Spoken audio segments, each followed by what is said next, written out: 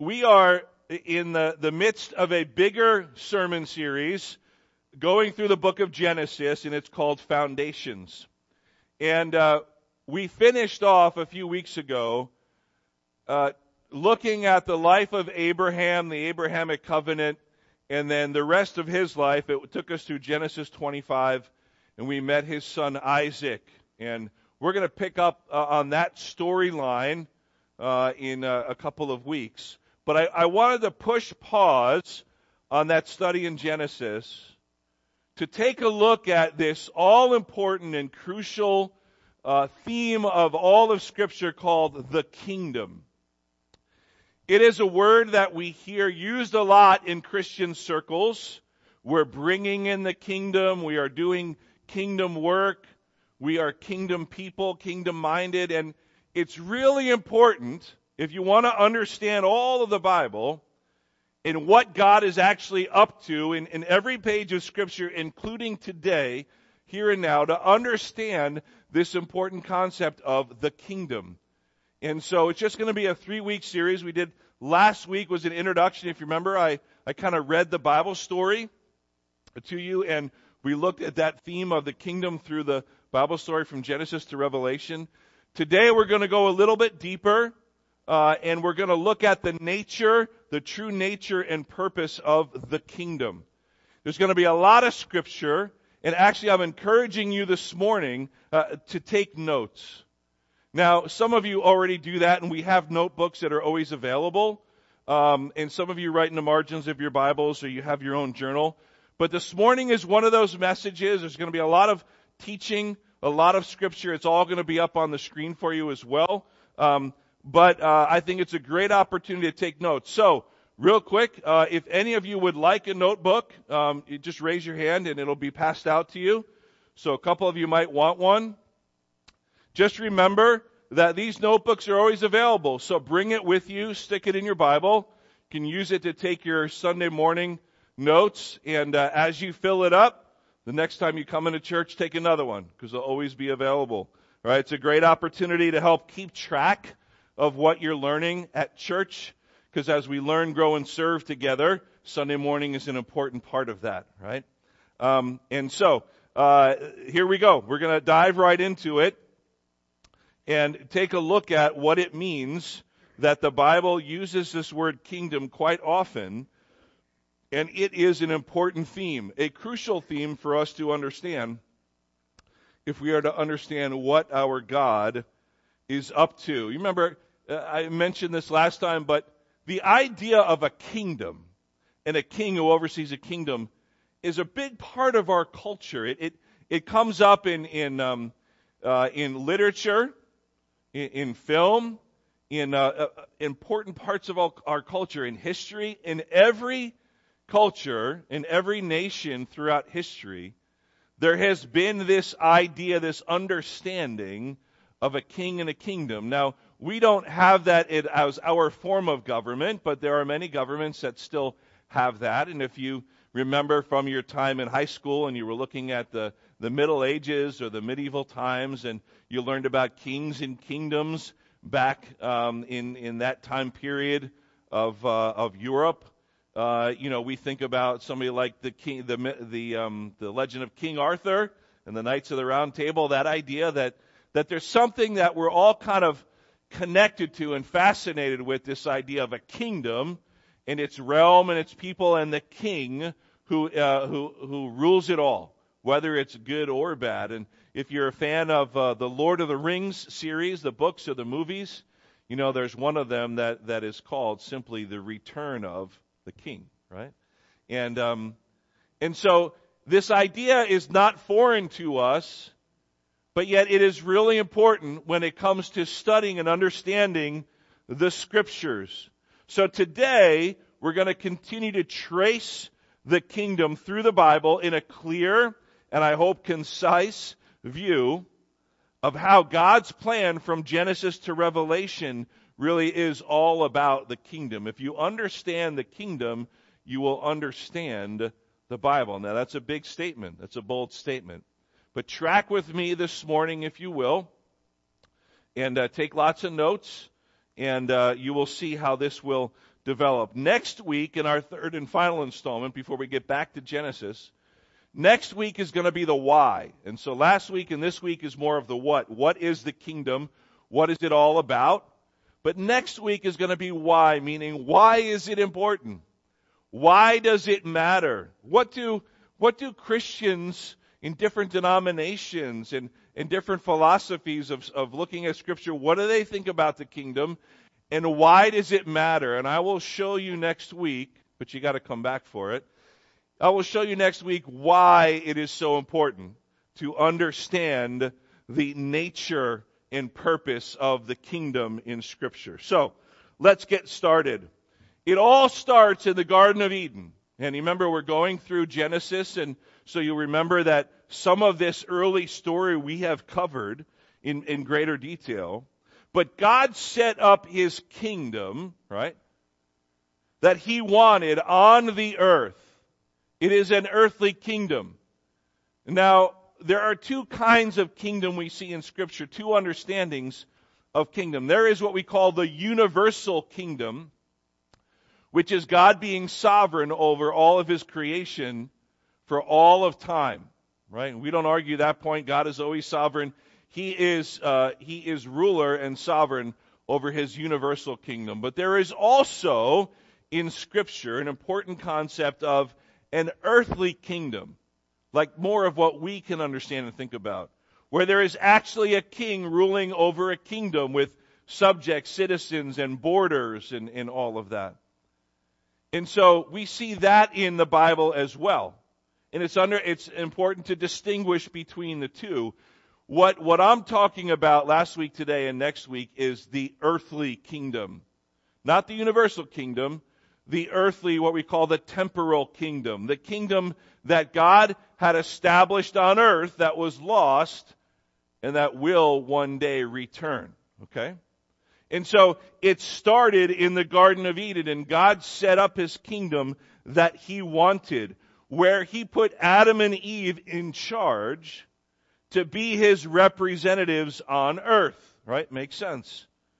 Now, Satan, the evil one, God's adversary, subverted that office of what we call, this is sort of a fancy term, a theocratic administrator.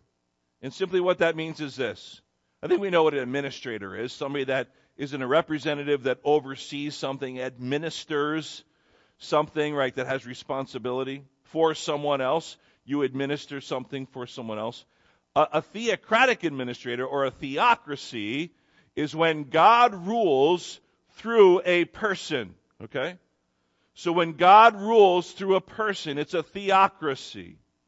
Now, back in world history, there were kings and queens, by the way, that set themselves up saying that they were themselves divine or divinely appointed and tried to set up what we would call a theocracy. But biblically speaking, it is when God has a human representative on earth for Him. So God rules over the earth, over His kingdom through a person. That is the kingdom God set up in the Garden of Eden. Adam and Eve were His theocratic administrators. Okay? It was somebody basically who would govern for God. But instead of ruling over the animals, as God had given to them dominion over, they listened to the animals. Instead of following God, they followed the animal. Remember what Adam and Eve did with the serpent? See, there's a reason that Satan took the form of an animal, a serpent, a living being. Because Adam and Eve were given to be theocratic administrators, governors over God's creation, right, to have dominion, and that included the animals. Remember when Adam named all the animals? That was part of it. So Satan is not a dummy. He takes the form of a serpent and deceives them, and they listen to the animals instead of God. That's when that kingdom that God had set up with Adam and Eve governing for Him was lost to Satan. And now we see in Scripture Satan is called the god of this age, lower G, right? He is the god of this age because of what happened in the garden. So they had, in effect, lost control of their dominion over the earth to Satan. So the whole rest of the story of the Bible, and this is important, is how God's authority over the present earth is restored. And that really is the next thing that we're looking at, is to see that the whole story of the Bible is how God's authority over the present earth is restored. This system of rule, the kingdom, has to come back so God can reassert his authority over what was lost in Eden. From that point on, there are prophecies that are given. Prophecies that are given on how the kingdom is to be restored. Prophecies given from that point on of how the office of theocratic administrator is restored. So, it was lost in the garden. But then we meet somebody named Abraham. So it happened in the garden, it was lost to Satan. But then God has a plan, right? God has a plan to eventually bring about that kingdom that was lost. Are you tracking with me so far? And so what happens is, I didn't give you a chance to answer. I'm just assuming that. That's okay. We're all together, right? And so it's lost in the garden. So then we meet this man, Abraham. If you remember, we take the Old Testament, in the first half we break it up into 4 main people: Abraham, Isaac, Jacob, and Joseph, right? So we meet Abraham. God creates a nation through which promises are made to be fulfilled on this earth, through which he will bring this coming kingdom to this world. That's probably the main significance of the Abrahamic covenant that we looked at earlier, and the promises that God has to bring his kingdom back to earth because God wins, right? God will always win, and his will always be done. And so if Satan is now called the god of this age, we know that God in the future has to win. And so God will not let it be that there won't be his kingdom existing on earth. So there will be a kingdom coming, but we need to, in order to understand that, we need to see how that kingdom progresses through the scriptures. So he calls Abraham, makes a covenant promise with him, and that is then God giving, ownership of the blessings to Abraham and his descendants, who become known as the people of Israel, the nation of Israel. And so God is making promises, and he's basically saying, I have to bring about this kingdom that was lost, and I'm going to do it. It's going to be through people, my theocratic administrators, remember? And so I'm going to do it through a particular people. So he calls Abraham, and through him begins the nation of Israel. And God then develops those promises that he's making through the rest of the Old Testament. So he is giving ownership to the blessings to Abraham and his descendants. Then we meet Moses. And that is the Mosaic covenant. We call that the covenant of Sinai, or the Sinai covenant. Now, unlike the Abrahamic covenant, and church, this is a really important distinction, the Abrahamic covenant is unconditional. Do you remember how God put Abraham to sleep and went through the pieces of the burning sacrifice himself? Because God was saying that he alone was responsible to keep the promises. Remember how important that is? So now he gives a covenant to Moses, to the people of Israel through Moses, but this is a conditional covenant. So the Abrahamic covenant is still in place, and those promises must always be kept by God, but that's unconditional. The Mosaic covenant, the giving of the law, the 10 Commandments, that is conditional. And what does that mean? It means that God simply says, if you obey me, you'll be blessed. But guess what? If you disobey me, there'll be curses. See, that's conditional, right? It's based on the condition of your obedience or not. And so now, God uses Moses, right, to be his theocratic administrator, his representative, his governor on earth, but to a specific tribe of people, the people of Israel, but for them to be an example to the whole rest of the world. Now, the Mosaic covenant, it's conditional. This kind of gives the possession of the blessing. See, this is important too, church. The Abrahamic covenant, because it is unconditional and God does it alone, it gives ownership of the blessings. And they can never not be owners of it, see? Because God says, you're doing this by my decree and I alone will make this happen. You have ownership of it forever. However, if you want to possess it and enjoy it, then you have to be obedient. See, there's a difference. See, you can own something, but not enjoy it. My son Luke, who is now working in Hawaii, he's got this beautiful motorcycle, and it's sitting on our patio, covered up. He owns that motorcycle. The title is in his name, but he is not enjoying it right now. See? So he owns it, but he's actually not possessing it because he's not here right now. He's not enjoying it. It's the same thing with the promises through the Mosaic covenant, the blessings. God says, look, you're always going to be owners of this because of what I did through Abraham. But if you want to enjoy me being your God, then you have to be obedient. And if you're disobedient, there's going to be curses. See how that's conditional? See how that's different? So we meet Abraham, then we meet Moses. And now through Moses, we see that God is showing them how to possess or enjoy these blessings. So, when Israel becomes not only the owner, but then the possessor, that's when the kingdom will come back to earth. And that's why it's an important concept for who we are now and our future. Because, church, listen, for the kingdom that was lost in Eden, right, that God then said he will establish on this earth through the nation of Israel. He chose Abraham to be the father of that great nation. And then the whole world will be blessed through them, of course, because of Jesus Christ, right, who is the king. The only way that they as a nation are going to enjoy or actually possess that kingdom, which they have ownership of, but the only way they can enjoy to possess it is if they are obedient. In church, that's where Jesus comes in. We're going to continue the story of the Old Testament, but Jesus came and he said, him and John the Baptist, remember what they said? Repent for what? For the kingdom of God is at hand, or the kingdom is at hand. Because Jesus was saying, I am the promised Messiah. I am the king. This is my kingdom. I have come to bring it. It was promised to you through your father Abraham. Are you willing to receive it? And as a whole, the nation of Israel rejected their king. And he went to the cross.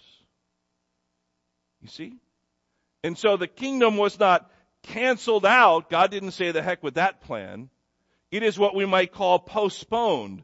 He has to make that kingdom come to be in fruition, a kingdom here on earth where he has his theocratic administrator, his representative, his governor looking over it. And that day coming in the future, guess who's going to be the king sitting on a throne in a real city with a real kingdom and real citizens? Who's that going to be? It's going to be Jesus when he returns. Now let's continue. But that's why it's so important that we see and we track this concept of the kingdom all throughout Scripture, because it is so crucial for us to understand the whole story and how everything fits together. See, when you have the perspective, you have the framework of how the Bible works, it's much easier to understand. Because you can open any page of Scripture and look at the greater context and ask yourself that question: how does this fit into God's plan of restoring the kingdom? Right? So, since the Mosaic covenant, the law, ultimately points to Jesus. Remember that? The whole point of the law was to teach the people of Israel, you can't be righteous and holy on your own. You can't keep 613 laws. They're trying, and they've tried, but they can't do it on their own. That was the whole point of the law. But Jesus came to fulfill that law. But see, as long as the nation of Israel does not accept Jesus Christ, then the kingdom cannot yet come back to the earth. It will in the future, because in Romans 11, and we're going to put up that scripture in a second, Paul says in Romans 11, At that time, all Israel will be saved. Now, what does he mean by that? I want to read this passage to you. This is important. What I'm going to read to you is from Romans 11, verses 11 to 27. Now, we've had different people here in the past that have shared a message on these three chapters. Romans 9, 10, and 11, what you need to know in general is that Romans chapter 9, chapter 10, and chapter 11 is where Paul really talks about God's plan with Israel, sort of in a summary form. See, in chapter 9, it is Israel in the past elected, how God chose Abraham to be the father of many nations. So chapter 9 of Romans is Israel being elected, chosen by God. Chapter 10 is about how Israel rejected Jesus, so they're currently rejecting him as a nation. And then chapter 11 is about how in the future they will accept Jesus and therefore will be accepted by God. So it's in the past elected, in the present rejected, in the future accepted. See that? That's Romans 9, 10, and 11. But I want to read to you from that third of those chapters, Romans 11. Here's what it says, and that's why I'm reading it, about that future kingdom and why this concept of the nation of Israel is important. Because Israel is currently in disbelief, under the judgment of God, under the discipline of God, because they rejected Jesus the King. See that? Jesus came and said, the kingdom is at hand. I am your king. I am in your midst. Do you accept it? The kingdom you've all been waiting for. So God can finish his plan, what he started in Eden.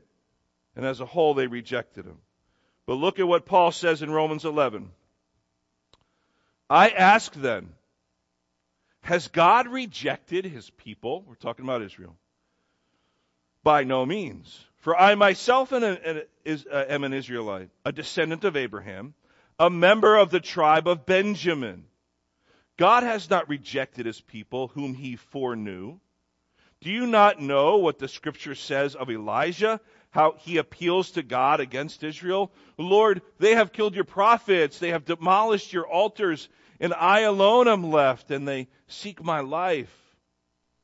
But what is God's reply to him, Paul says? I have kept for myself 7,000 men who have not bowed the knee of Baal. So too, at the present time, this is Paul writing this, so too at the present time there is a remnant chosen by grace. See, we're in that age of grace now, aren't we? Paul was writing during that time. How do we come to accept Jesus? By grace. It is by grace you have been saved through faith, and not of your own works, Ephesians, right? So, verse 6, but if it is by grace, it is no longer on the basis of works. See, Paul, the attorney, is making his case, right? Otherwise, grace would no longer be grace. Well, so what then? Israel failed to obtain what it was seeking. The elect obtained it, but the rest were hardened. As it is written, God gave them a spirit of stupor, eyes that would not see, and ears that would not hear, down to this very day. And David says, let their table become a snare and a trap, a stumbling block and a retribution for them. Let their eyes be darkened so that they cannot see, and bend their backs forever. In verse 11, Paul continues, so I ask, did they, meaning Israel, did they stumble in order that they might fall? See the distinction? You can stumble but not fall. He's saying, did they stumble so that they would fall? By no means.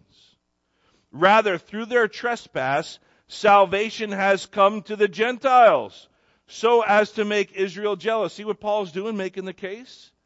They rejected Jesus, so he's saying, okay, through their trespass, through the rejection of Jesus, now salvation has come to the Gentiles, to the non-Jews.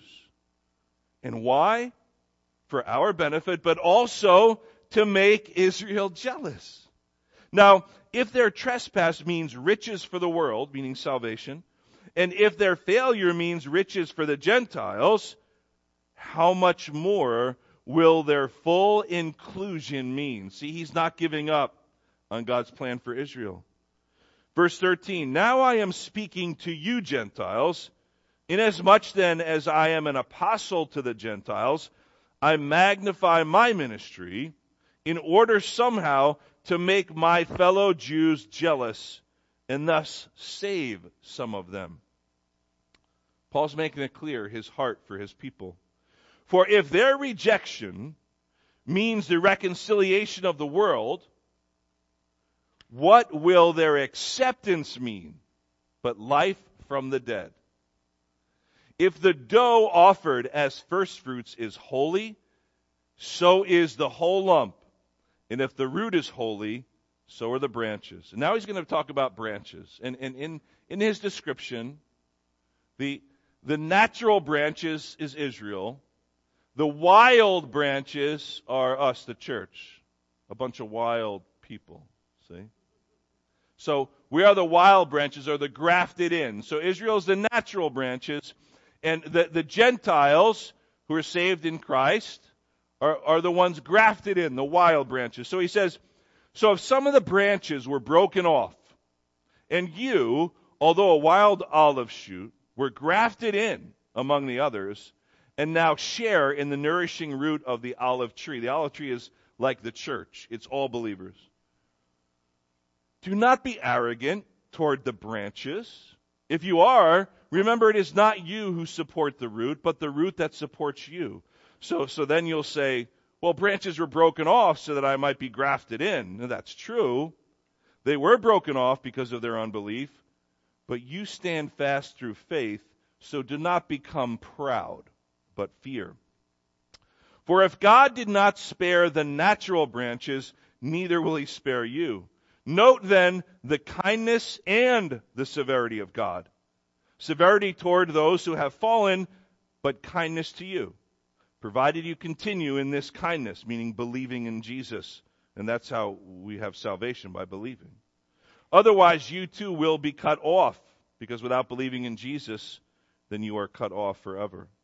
And even they, if they do not continue in their unbelief, will be grafted in. For God has the power to graft them in again.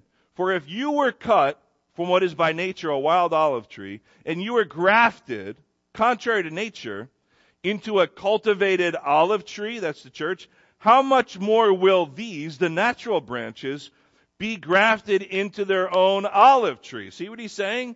He's saying in the future, if God could take Gentiles and graft them into his promises, into the olive tree, Paul's making the case, well, can't God then take the natural branch that was cut off because of their unbelief and rejection of Christ, can he graft them back in? I mean, they were part of the original olive tree. See, he's making that case in the last couple of verses. Lest you be wise in your own sight, I do not want you to be unaware of this mystery, brothers. A partial hardening has come upon Israel until the fullness of the Gentiles has come in.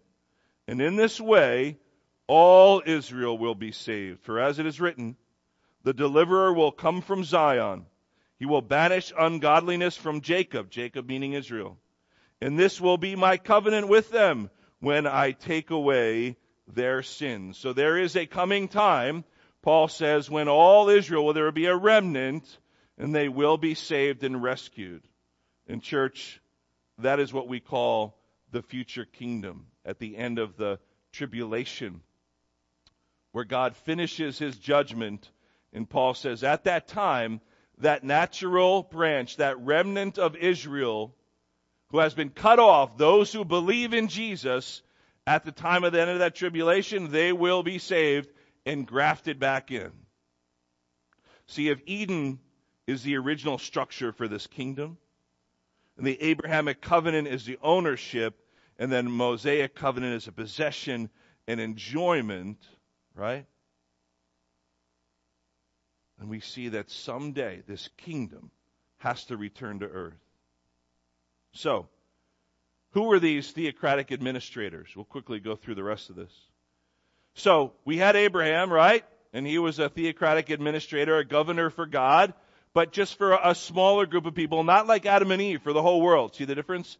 But this was just for Israel. But they were to be an example, a light to all the nations. How did they do with that, by the way? How did they do with being a holy people and being a light to the nations around them? Did they affect the other pagan nations for God, or did they let the pagan nations affect them? That's what they did. So we do the same thing, don't we? We want to share the gospel and be a good influence and live the holy, righteous life for God's glory and for others, to bring others in. But isn't it so much easier to go the way of sin? It's so much easier to just kind of go down than it is to go up, right? And that's what happened with Israel. They were supposed to be an example, because the leaders of the nation of Israel at each time in their history they were God's theocratic governor, so that Israel could be a light to the nations. But they did fail. Even though they had some good leaders and good governors, they failed. So we had Abraham, we had Moses. Who came after Moses? Joshua. After Joshua, who were the theocratic administrators? It was the judges, the books of Judges. They were the ones that were governing for God. After the judges, the people said, no, we don't want judges anymore. We want kings. So give us a king. So you had kings. The first king was Saul. After him was David. And then you had David's son, Solomon, right? The first three kings. Each of them ruled for about 40 years each.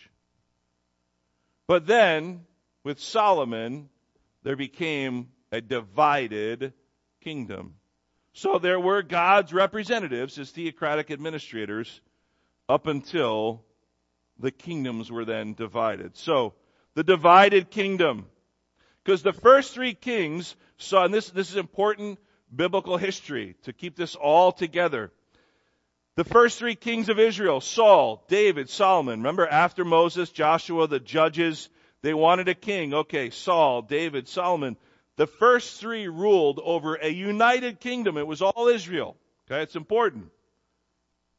But then what happens is, through Solomon, who wasn't always so wise, the kingdom became divided. See, in that Mosaic covenant that God gave to the people of Israel, how to live and how to enjoy the blessings, see? How to enjoy the blessings. He said, you have the blessings, you own them, but you want to enjoy them, then be obedient. And that's the Mosaic covenant. So in Deuteronomy 17, look at what it says about kings. It gives a specific description about what kings are to do and not to do under the Mosaic law. Only he, meaning a king, must not acquire many horses for himself, or cause the people to return to Egypt in order to acquire many horses, since the Lord has said to you, you shall never return that way again. And he shall not acquire many wives for himself, lest his heart turn away, nor shall he acquire for himself excessive silver and gold. So guess what the third king of Israel, Solomon, did? He acquired for himself excessive silver and gold, and he acquired for himself many wives. And they were almost all from other pagan nations, and it says in Scripture, they led his heart away. Just like God said not to do in his law. See? God always knows best, doesn't he? And so that's what happened with Solomon. And when he started gaining for himself, acquiring for himself all of these many wives, I think he had maybe over 200, something like that. It says that they led him to start worshiping their pagan gods. So they led him astray. They influenced him. He was supposed to lead the people, to be an influence for God, for these nations, but Solomon dropped the ball in a big way. And he allowed all these wives from pagan nations to lead him astray. And he started to worship false gods. You read through the books of the Old Testament, you will see, especially in the books 1st, 2nd Kings, you will see how graphic in detail it can be about the things that Solomon did and the way that they worshiped false gods. This wasn't just going to some other church down the road. It involved human sacrifice, and it involved, all kinds of things that were so inappropriate, graphic, and against God's word that he did in the name of doing everything for himself. So, through Solomon, the kingdom of Israel was divided. Now, if under the Mosaic covenant there are blessings for obedience and there's curses for disobedience, what do you think is the worst possible curse for the people of Israel? What's the worst thing that could happen to them, that God could allow to happen to them to judge them? It is exile. It is being conquered by a foreign nation. And that's what then happened to the divided kingdoms of Israel. So, real quick, you had the north and you had the south. So you had this divided kingdom where you had the northern kingdom, okay, which was 10 tribes. And then, and I'll get to that in the south in a second, but you had the northern tribes, the 10 tribes, they were called Israel. Their capital was Sumeria. They continued in idolatry under their kings. They had 19 kings, and for all intents and purposes, not one of them was good. 0-19, how's that for a record? They were disciplined because of what God laid out in the Mosaic covenant. They were taken into exile by the Assyrians. So Assyria was the big empire of that day. It was in 722 BC. You can read about that in 2 Kings 17. See, they didn't listen to their prophets. There were prophets that came calling the people of Israel back to God. But the 10 northern tribes did not listen. So they were taken into captivity, exiled by the Assyrians. And even worse, they then scattered. So they were no longer a people of God. They were scattered due to the exile. But in the south, you had the other 2 tribes. Remember, there's 12 tribes of Israel? So in the south, you had the other 2 tribes, was Judah and Benjamin. And their capital was Jerusalem. You would think, and this happened about 100 years later. So you would think they would have learned from what happened to their brothers and sisters in the north, right? Wow, they disobeyed and they were taken into exile by the Assyrians. It's about 100 years later, a couple of generations. You think they would have learned? No. They became worse. They had 20 kings. There was maybe 8 or so that were good, but they were kind of just okay. But see, the southern kingdoms, they were taken into captivity by Nebuchadnezzar and Babylon. Recognize those names? But they weren't scattered, and that's important. They were in captivity, but not scattered. So they stayed in captivity in Babylon until they were freed and able to go back after the 70 years. Genesis 49:10 gives us a clue of why that is. There is this prophecy about a ruler one day for the kingdom, remember that's what we're talking about, coming from the tribe of Judah, which is one of the 2 tribes in the southern kingdom. It says that in Genesis 49:10, the scepter shall not depart from Judah, nor the ruler's staff from between his feet, until tribute comes to him, and to him shall be the obedience of the peoples. So one day that will happen, and it's going to come through the tribe of Judah. So God allows them into exile and judgment, but they don't scatter. So, after the southern tribes are taken into captivity by Babylon, remember the northern tribes by Assyria, but 100 years later the southern tribes by Nebuchadnezzar and Babylon. After that point, no more theocratic administrator, no more governor on earth for God. See that? It's gone. Again, it existed in Eden. It was lost from Adam all the way to Moses. It was restored in sort of a limited sense with Moses and the Mosaic covenant. And God governed the people of the world in a sense through Israel, through Moses, Joshua, judges, their kings. And the last king of Israel was Zedekiah, the last king to sit on David's throne. Because remember, part of the outworking of the Abrahamic covenant, the seed blessing, was that there would be always, whenever there's a king on the throne of David in Jerusalem, it would be a king through the line of Judah. The line of David, the second king. Remember Saul, David, and Solomon. See how that all works together? And so after Zedekiah, there's no more king sitting on the throne. But one day, there will be a king sitting on the throne in Jerusalem. But he will have to be through the line of David. Who do you think that is? Jesus. Right? Often called the Son of David. Because of the line, or from the tribe of Judah, right? The Lion of Judah. It's all because God has to restore His kingdom. Just as He promised. So, now, and kind of bringing this to a close, and how do we fit into this story? We are now sitting here in the year 2021. We are still in what's called the time of the Gentiles. See, God established Israel through Abraham, right? And we saw how He did that then through Abraham, Isaac, Jacob. Jacob became Israel, enslaved in Egypt, and then Moses comes, right? And then after Moses, Joshua, and then there was the judges, there were kings, right? But ever since that divided kingdom, and church, this is important, ever since that divided kingdom was taken into exile, the northern tribes of Assyria, the southern tribes of Babylon, ever since then, and there was no more kings sitting on the throne of David, there has not been that theocratic administrator for God. That started the time of the Gentiles.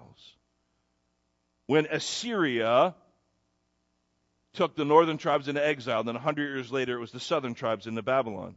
That's when what we see in Scripture called the time of the Gentiles, we see it in Daniel, we see it in Ezekiel, that started with Assyria, because Israel was no longer, they had no more kings.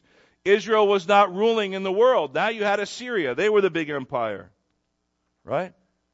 And they were conquering Israel. And then Israel's history was just a series of other pagan nations conquering them. Why? Because of their disobedience. Because God, through the Mosaic Law, said, if you're going to obey me, well, there's blessings. If you're going to disobey me, there's curses. And the greatest curses to be taken out of your land and exiled from your homeland in Jerusalem, the land I promised you. And this is what is described, and we can't look at all of it in detail, but this is what is described in Daniel chapter 2. Put that in your notes. Go back and read the dream of Nebuchadnezzar in Daniel chapter 2. He lists 5 kingdoms, 5 empires. If you remember from Daniel chapter 2 from Sunday school, it is the picture of a statue, a great statue of like a warrior, of a man. This is Nebuchadnezzar, the king of Babylon, his dream. What does he ask Daniel to do? Daniel interpret it, right? But you know what's cool about it? Daniel doesn't interpret it. God interprets the dream for him. So we can be 100% sure that this is right. So we don't have to worry or try to figure out like who is represented in this great statue that Nebuchadnezzar has a dream about. God tells Daniel, I'll tell you, I'll interpret it for you. So, the head of gold on this statue, quickly I'll go through it, you can read it later, is Babylon, because that was the first one, right?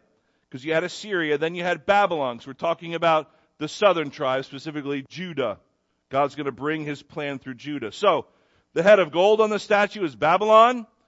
The chest and arms of silver, Persia, because Persia came and overthrew Babylon. See, it's a series of kingdoms. The belly and thighs of bronze were Greece, because Greece came and overthrew Persia. And then the legs of iron were Rome. Why 2 legs? There was the Eastern Roman Empire and the Western Roman Empire. See? History always proves God's right, doesn't it? So Rome came and overthrew Greece, because you had Babylon, then Persia took over them. Greece took over Persia, Rome took over Greece. And then, of course, who was born during that Roman conquest, that Roman occupation of Israel? Was Jesus. And Rome conquered and occupied Jerusalem and Israel from about 63 years before Jesus to 70 A.D. when Jerusalem, by the Roman soldiers, Jerusalem was destroyed. The temple was destroyed, 70 A.D. But yet, in this dream of Nebuchadnezzar in Daniel chapter 2, there is a 5th empire, because that was 4. Babylon, Persia, Greece, and Rome. There is a 5th empire. It's the feet of iron and clay. Well, let me ask you this from history. What happened after 70 A.D. in Rome at its height? It conquers Jerusalem and the people of Israel. People of Israel are scattered, right? Has there been a dominant world nation or empire like Rome? There has not been. There have been great nations, but not world-dominating nations and empires like the Babylonians and the Persians and the Greeks and then the Romans. And then we know that there was the decline of Rome, right? And so now, where are we? Where is that fifth kingdom? That fifth kingdom of the feet of iron and clay. It is a kingdom that has not yet happened. See? It hasn't come to fruition yet. We can look at history and we can see even extra biblical resources and be like, yeah, the Babylonians were real people and the Persians and the Greeks and of course the Romans. We all know that. But where is this fifth empire represented by the feet of iron and clay? It is this future kingdom. See, the Antichrist, Satan's man waiting in the wings, right, as God finishes out his plan, he will set up his own kingdom. See, Satan is not omniscient. He's not all-knowing. He's not all-powerful like God, is he? So Satan doesn't know when God's going to, bring the rapture of the church and start the tribulation. He doesn't know when Jesus is coming back to set up his kingdom. So Satan always has to be ready to have the Antichrist ready and waiting. So when he sees God starting that end-time clock, then he's going to institute his guy. Revelation calls him the Antichrist, the beast that is going to come and rule for a short 7-year time. See, Satan wants his own kingdom. Why did he fall from heaven? He didn't want God to rule over him. He wanted to be ruler of himself, didn't he? Pride. He wanted his own kingdom. So he goes to earth and he says, God created this beautiful earth and God's setting up this kingdom through Adam and Eve. I think I'm going to take that for myself. And it worked, didn't it? Today he's still called the God of this age. But who wins in the end, God or Satan? God does. So somehow God has to bring this kingdom back and bring it all full circle so that one day it will be like it was in the Garden of Eden. Okay? Revelation 6 through 19 talks about this 10-kingdom federation. Go back and read it. On the statue there were 10 toes, 5 on each foot. Right? Not hard to understand. Most likely representing these 10 nations we see in Revelation that rise up during the end times, the tribulation, that Satan is in charge of. See that? And somehow we would get all of them to give control over to one of those nations. It's amazing. Read about that in Revelation 6 to 19. It's all about that, what's going to happen during the tribulation time. But that is the fulfillment of God bringing about that kingdom. And in Daniel chapter 2, verse 44, he says, God will set up a kingdom that will never be destroyed. Babylon was destroyed, Persia was destroyed, Greece was destroyed, Rome was destroyed. And one day, the Antichrist's short-lived kingdom will be destroyed by Jesus, the true King, when he returns. And you know what? We're returning with him. Can I get an amen for that one? We're going to return as the church. We would have been already raptured up. We're not designed for wrath, Scripture says. And so we're going to rule and reign with him. So, finally, about that whole dream and the statue, it says that one day that final kingdom will come. That last evil kingdom to exist before Jesus' kingdom comes, that will be destroyed. Listen, this is important. That will be destroyed by the stone cut without human hands. That sound familiar? The stone cut without human hands, meaning that final evil kingdom will not be destroyed by another earthly kingdom, just like the other 4 before them. That final evil kingdom is going to be destroyed not by another human army, but by the stone cut without human hands, who is described in all of Scripture as a rock and a stone. That is Jesus, because Jesus comes back, and he's the one pictured in Daniel chapter 2 that knocks the feet out from under the statue, and the whole statue collapses. That is what's going to happen in the future. See, Romans 13, Paul tells us that God ordains leaders and authorities and kings and rulers. So somehow they're a part of his plan. But God allowed Nebuchadnezzar to be in power in Babylon. God allowed it to be handed over to Persia, then to Greece, and ultimately to Rome in the time of Jesus' life. But God will one day invest in a political power and a king that will rule over an earthly kingdom, subduing it to the Father's authority, doing God's perfect will, culminating in God's original destiny for humankind that he started in the Garden of Eden. See, governments, leaders, authorities on every level today, they're supposed to be doing God's will. You know that? Put that in your notes. Romans 13, 1 through 7. Governments, it's not just this country, right? That's our context. This is throughout human history. That all the way back to Genesis 9, right? And after the flood, God institutes human government. And he says, here's what the government's supposed to do. It's supposed to punish evil and reward good. Protect the people. No matter what form of government people, devise. But ultimately, it says they are ordained by God to do his will. That's not really happening now, is it? I don't want to get into political discussion. But are politicians anywhere, in this country or any country, are they perfectly doing God's will? Even if they're Christians, even if we had a Christian king, would he be doing God's will perfectly? No, because we are still sinners. One day, God's will be done, and that will be a perfect kingdom. So, if all of these empires I mentioned, if they were actual historical empires that fell one after the other, and Daniel, the book of Daniel, prophesies about it, and it comes true, if these were literal people, literal nations, and literal kings that literally came true, then can't we say with great certainty that the future kingdom will be literal also? Why wouldn't it be? If all of those other four kingdoms in the statue of Daniel 2 were literal kingdoms that existed at some point in human history, the fifth kingdom will also be literal. That's why we read the Bible literally. It will be a literal 1,000 years, and Jesus himself physically will literally be reigning literally in Jerusalem, literally on the throne of David. It will be a kingdom with a land that God promised through Abraham. It'll be a kingdom with borders that God promised for the nation of Israel. It'll be a land with citizens, and it'll be a kingdom with a king. Now we're still in that time of Gentiles. Why? Because nation Israel has rejected Jesus. Did they not? And so the nation Israel is still under discipline of God, under judgment. Paul says in the future all Israel will be saved. That hasn't happened yet. So now how are people saved? Jew and Gentile alike, Paul says.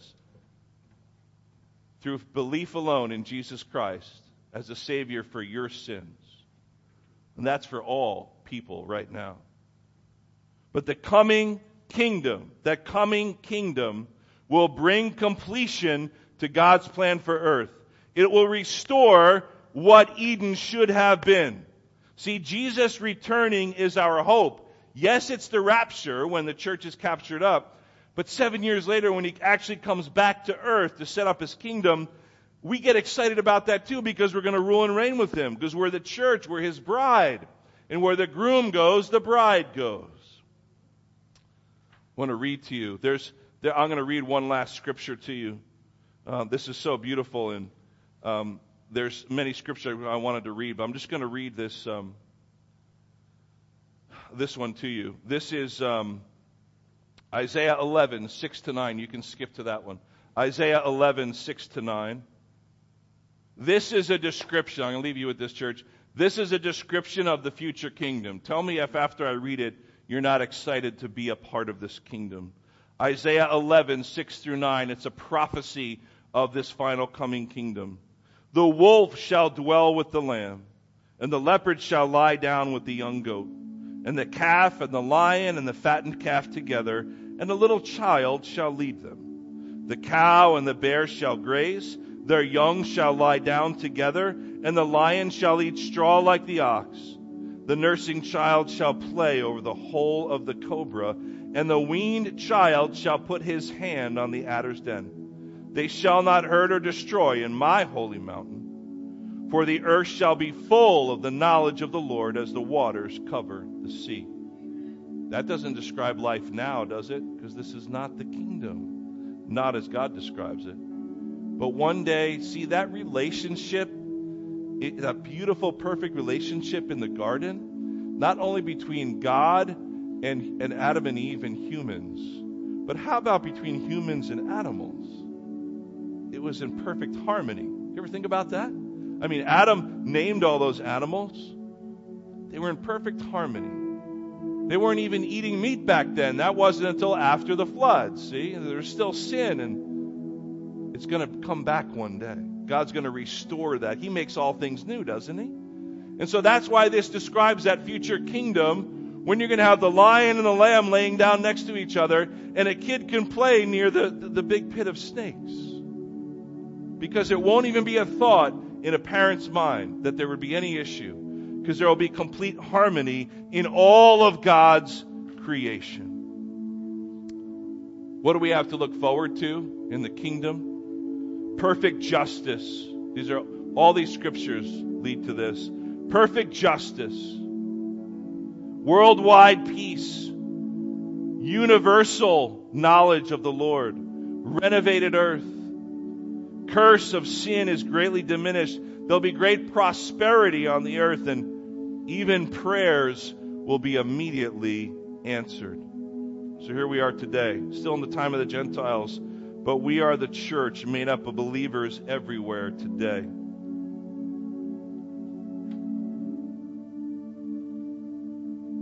You know, all the prophecies about Jesus, about his first coming, they were all fulfilled literally. Hundreds of prophecies about the coming Messiah were fulfilled literally. He was born in Bethlehem. That was prophesied. He was born of a virgin. That was prophesied. His hands and feet were pierced. That was prophecy. He was buried in the tomb of a rich man. That was prophecy. On and on we could go. If all of those prophecies, church, about the first coming, the first advent of Jesus, if they were all fulfilled literally in Jesus, then don't you think that all the prophecies about Jesus' second coming will be fulfilled literally as well? Why is that important? It gives us hope for today and for tomorrow. Because we can trust in a God like that, can't we? We can trust in a God who is a promise keeper and gives us his word that tells us his promises, because the king will return to set up his kingdom. He is the rightful king. He is our Savior. He is our Lord. He is our coming King. We pray. Father, thank you for being our Savior, for being our Lord, for being our future coming King. We look forward to that day. Until then, Lord, may we be people of hope that represent you well, with the Holy Spirit within us, standing firm on your word, the truth that brings hope to this world without hope.